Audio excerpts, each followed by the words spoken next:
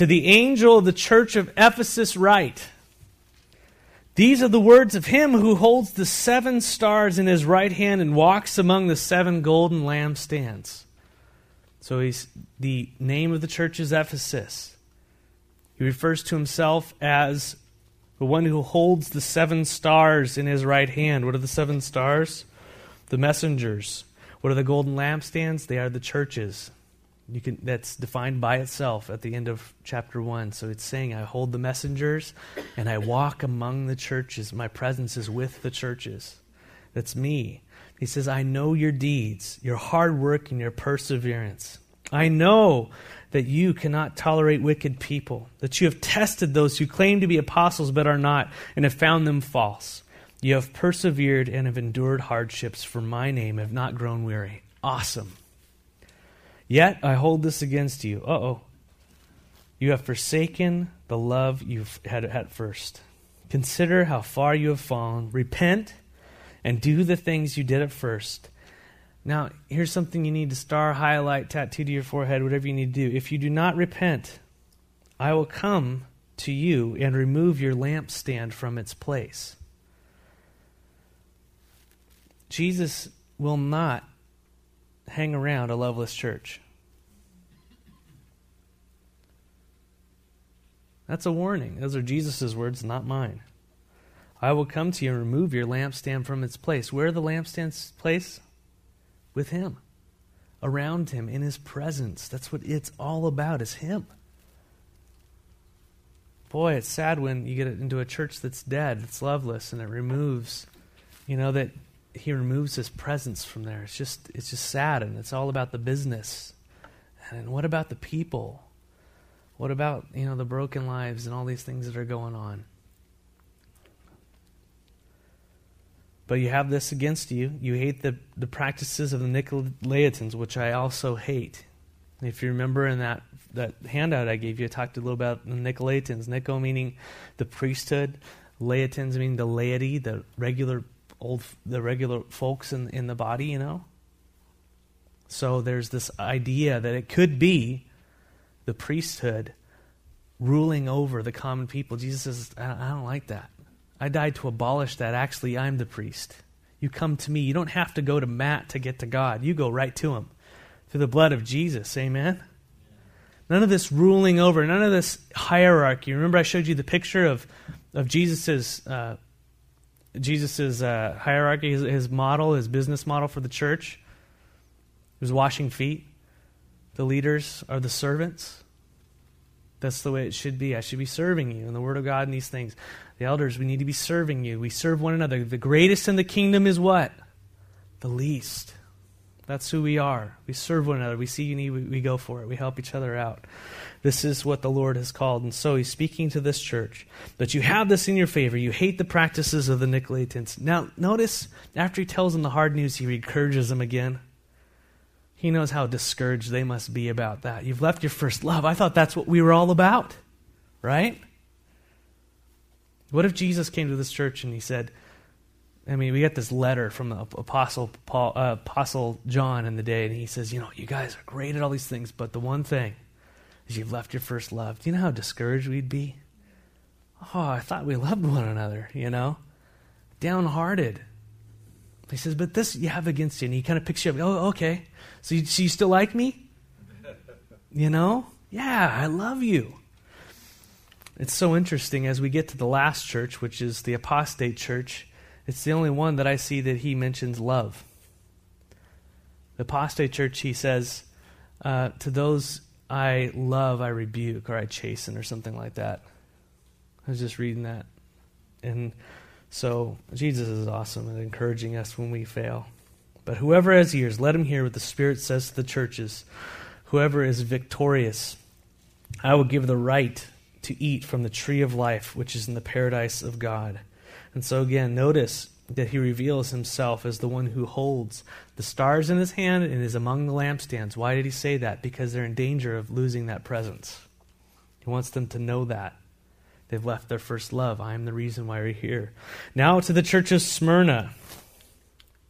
Right. These are the words of him who is the first and the last, who died and came to life again.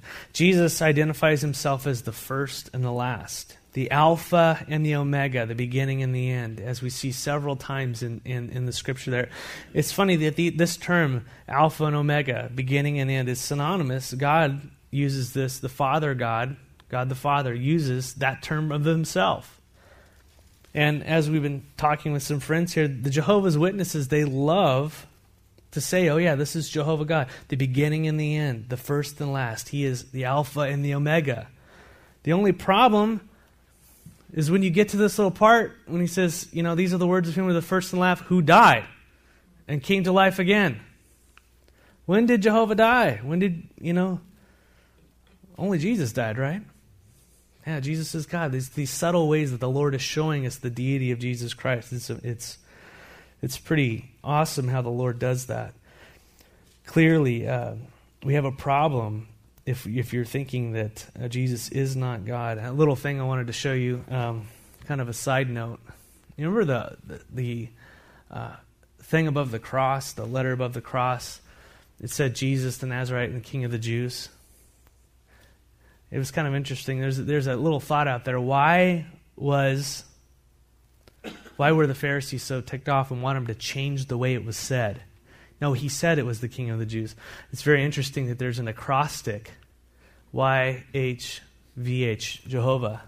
You read from right to left in Hebrew.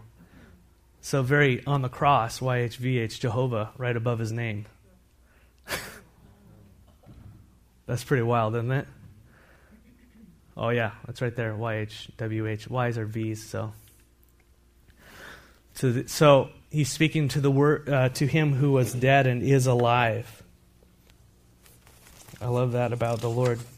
The first and last. Remember, he holds the keys of death in his hand, and he tells them. Well, really quickly. We'll get there in just a second. It says, and he goes, I know your afflictions and your poverty, yet you are rich. Afflictions or tribulations here, it's sometimes, how many of you have a different version than the NIV? And what does yours say? Does it say afflictions? Or does it say tribulations? Tribulations, right. Well, that could be, if you're reading through Revelation and you read tribulations, can that be confusing because you automatically kind of thinking, is this like the tribulation or is it tribulation? So the writers of the NIV rightfully put afflicted. So to kind of get us to where we're not confused, that he's not talking about the tribulation, he's talking about affliction. The affliction that they're having, Jesus knows their affliction. That word affliction means to be crushed, to be pressed. You know what you do with grapes? You crush them. And so he's saying, I know what it's like to be pressed. I know what it's like to be crushed. You know what Gethsemane means? The wine press. And what happens when you crush grapes? The wine flows out. What happened to Jesus? He was crushed and the blood flowed out. He knows their afflictions. This is a very poor church. He says, I know your afflictions and your poverty. There's two words for poverty in the Greek. There's one that means you kind of you're poor, you have very limited resources and stuff, and then there's one you're absolutely destitute. You just have nothing. That's what he's referring to here. I know that you are poor. I know your afflictions, how you're being pressed and you're crushed, and you have absolutely nothing. I know that. I know what you're going through. Isn't that good to know that God knows? I love this. Over and over again, he says, I know your good works. I know your sufferings. I know what you're going through. Think about it. Right now in your life, Lord Jesus knows. He knows what you're going through. He knows your failures. He knows your successes. He knows what you need. He loves you. And you might feel like you're being crushed right now. You might feel like you're being persecuted. That why? Am I all alone in this, Whatever it might be. Jesus knows. He knows your tribulations.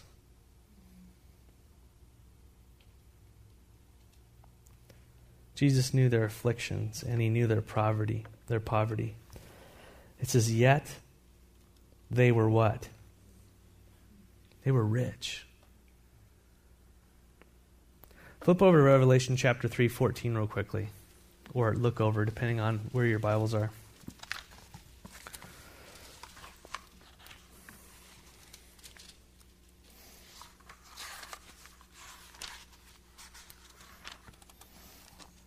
Revelation 3, verse 14. And again, I was mentioning the church of Laodicea. These are the words of the Amen, the faithful and true witness, the ruler of God's creation. I know your deeds, that you're neither cold nor hot. Now, this is not a glowing review. I wish that you were either one or the other. So because you are lukewarm, neither hot nor cold, I'm about to spit you out of my mouth. You say that I am what? I am rich. I have acquired wealth and do not need a thing. But you do not realize that you are wretched, pitiful, and poor. You are absolutely destitute. You have nothing. Spiritually, you are bankrupt. You have nothing. You think that you're rich, but you're actually poor. You know what? Materialism is not a good indicator of a spiritual relationship with the Lord. You can be really, really poor and be really, really rich in the Lord. You can also be really, really poor and just a moron. You know what I mean? You can be very rich and have tons and be benevolent in the kingdom and be rich towards God. You can also be very rich and be very poor, like this church that said they're rich and they trusted in their possessions as opposed to the Lord. So it's a very, very, chilling thing to think that the church, this church was materially rich and was spiritually poor, and the church, Smyrna, was materially poor and was spiritually rich. Riches are a poor indicator of our spiritual condition. They are a poor indicator. It doesn't mean the Lord doesn't bless us. But Smyrna was a church that was destitute. They were rich spiritually. You know what the word Smyrna means? Like, I wrote it down. It means, it kind of has a Hebrew root to it, which means myrrh, which means death. So, if you remember, the wise men, who were actually magi, how many wise men were there? Oh, wait. No, there aren't. Christmas quiz. Doesn't say. It just says there were 3 gifts. It doesn't say the angels sing either. It says they say. I'm just playing with you. Jeez. Oh, you're right. 7. Okay, we're back to normal. But the 3 gifts, what were they? Gold? Right. What do you think those represent? Yeah, prophet, priest, and king. But the death as well, the myrrh representing his death. It's interesting in Isaiah 60, it talks about that in the millennium, in that 1,000-year reign of Christ, they're going to be bringing him gold and frankincense and myrrh. Why not? No more death. Pretty cool. But I find it very interesting that Jesus refers to himself as the one who is living as yet alive. This was the persecuted church. They were very poor. They were afflicted. They were being persecuted by the Jews. As we'll read in just a second, they were getting smacked around. They had nothing. They were hurting. Jesus reveals himself as the one who was living and was dead. He identifies with them in their weakness. It's beautiful how the Lord does that. So Smyrna was a church that was destitute, yet were they rich. How can this apply to us as the church today? How can this apply to you personally? One thing is that often our vision of ourselves is inaccurate. You ever notice that? This is why we don't trust in our own wisdom, but upon God's word. Remember, the word of God is like a double-edged sword. It's alive. Hebrews 4:12 says, "For the word of God is alive, and it's active, and it's sharper than any double-edged sword. It penetrates even to the dividing of the soul and the spirits and the joints and the marrow. It judges the thoughts and the attitudes of the heart." The word of God gets down to what it's all about. So you want to know what's going on in your own heart, you open this thing up and you read it, and what it says, if you don't like it, you're wrong. It has the ability to cut, to tell you about what it's about. It also has the ability to encourage and to heal and to point and direct. As 2 Timothy 3:14 through 17, it says, "But as for you," speaking to Timothy, Paul's exhorting his young protege there. It says, "Continue in what you've learned and have become convinced of, because you know those from whom you have learned it, and how from infancy you have known the Holy Scriptures, which are able to make you wise for salvation through faith in Christ Jesus." And then the one we all read, "All Scripture is God-breathed and useful for teaching, for rebuking, for correcting and straightening and training, right, in righteousness, so that the servant of God," that's us, "may be thoroughly equipped for every good work." It's to take those broken bones and straighten them out. It's to put us back on the right path. It's to speak to our inner man and correct what's wrong in there. The Word of God. Don't go by what people say.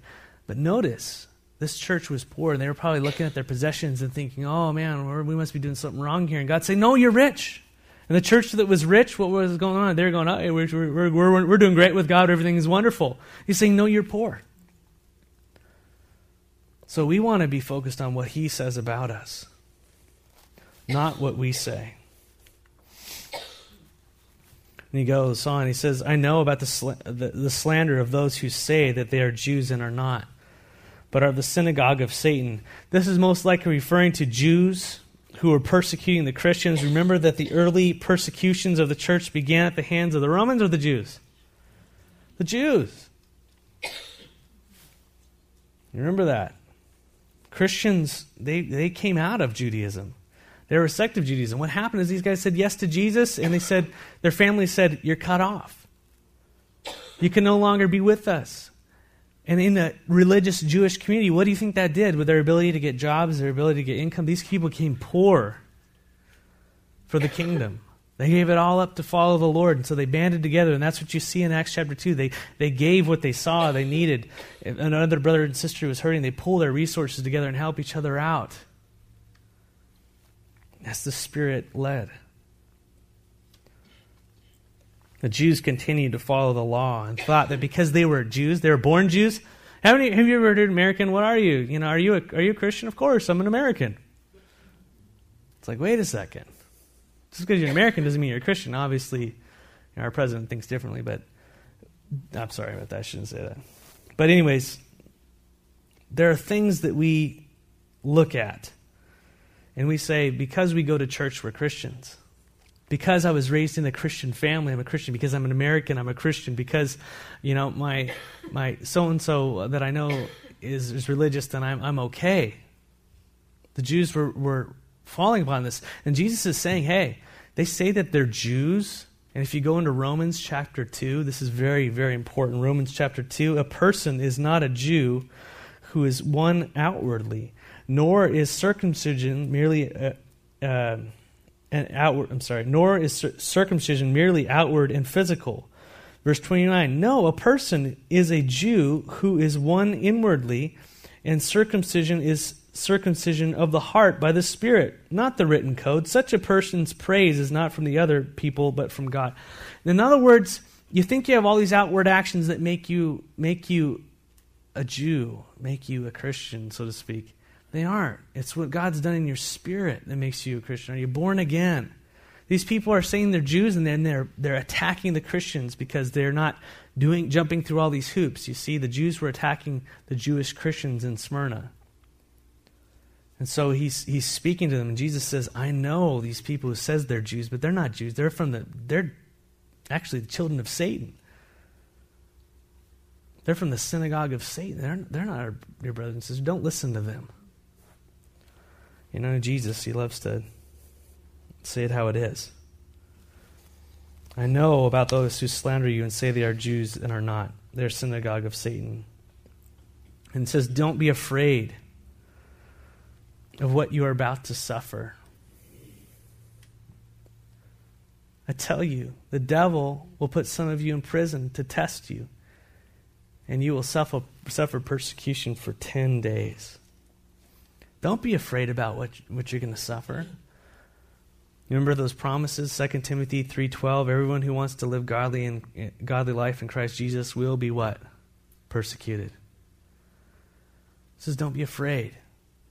Don't be afraid of the pain. Don't be afraid. Fear. It's so interesting. The people who are cast into hell, the very first thing is the fearful. Fear is the opposite of faith. God wants to remove that from us. He wants us to look at him and to trust in him in our circumstances, no matter what you're going through. I tell you, the devil will put some of you into prison to test you, and you will suffer persecution for 10 days. 10 days is not so bad. Well, one of those deals. How many of you have been through a 10-day trial, right?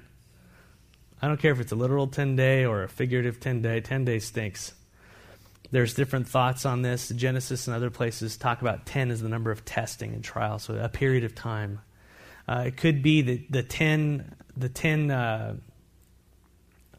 Caesars that would follow and would persecute the church for a period of time, starting from Nero and ending in Domitian. 6 million Jews died between, I think, 100 and 250, not Jews, Christians, sorry, between 100 and 250 A.D. That's a lot of our brothers and sisters. They were thrown to the lions. They were burned at the stake. Polycarp, he was the bishop of Smyrna. He was the disciple of John writing this letter. He was tormented and was told, was burned at the stake for holding fast to the Lord. I mean, that's some serious business. But notice who's behind it. I tell you, the devil will put some of you in prison to test you, and you will suffer persecution for 10 days. Satan's behind a lot of things. Notice Satan isn't busy with the non-believers. Who's he busy attacking? Those of you who are in the game.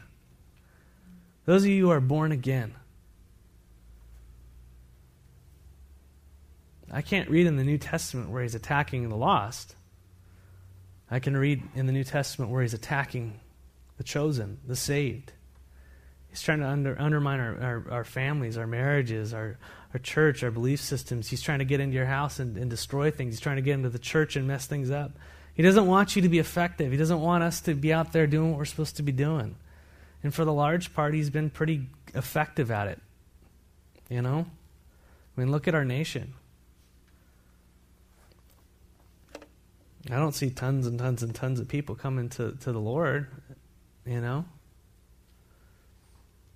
But you go into the third world where there's poverty, where there's all these things, and there's a lack of materialism and a focus on these things. And it's really interesting. You see the paradigm shift.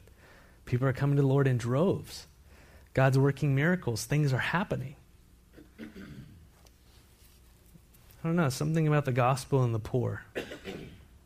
That's a study for a different day. But Satan was behind the persecution.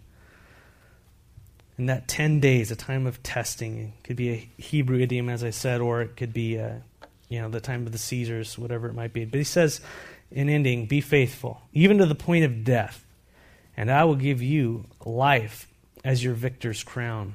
Interesting, 5 crowns mentioned in Scripture. The incorruptible crown. It's the crown of self-denial, the crown that await. Then there's the crown of rejoicing for people who win people's souls.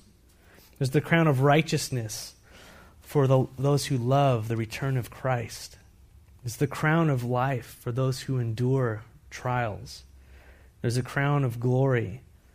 It's the under-shepherds crowd, those who teach and shepherd the word of the people of God. In verse 11, whoever has ears, let them hear what the Spirit says to the churches. The one who is victorious will not be hurt at all by the second death. What's the second death? We'll talk about that next time. We will. Why don't you go ahead and look at it this week? But last, if you could flip over to the very last part. Applying Jesus' letters. I just wrote down some application questions here you can go over this week. How did this apply to the church in Smyrna? How did it apply to them locally? What were they going through? Secondly, how does this apply to Christ Community Fellowship? How does this apply to us as a body of believers? Do we ever think like that? That we're connected, we're put here by God, intertwined for a reason. We are a body. How does this affect us? Personally, what's the Lord saying to you? What's He shown you? How has He commended you or exhorted you or encouraged you,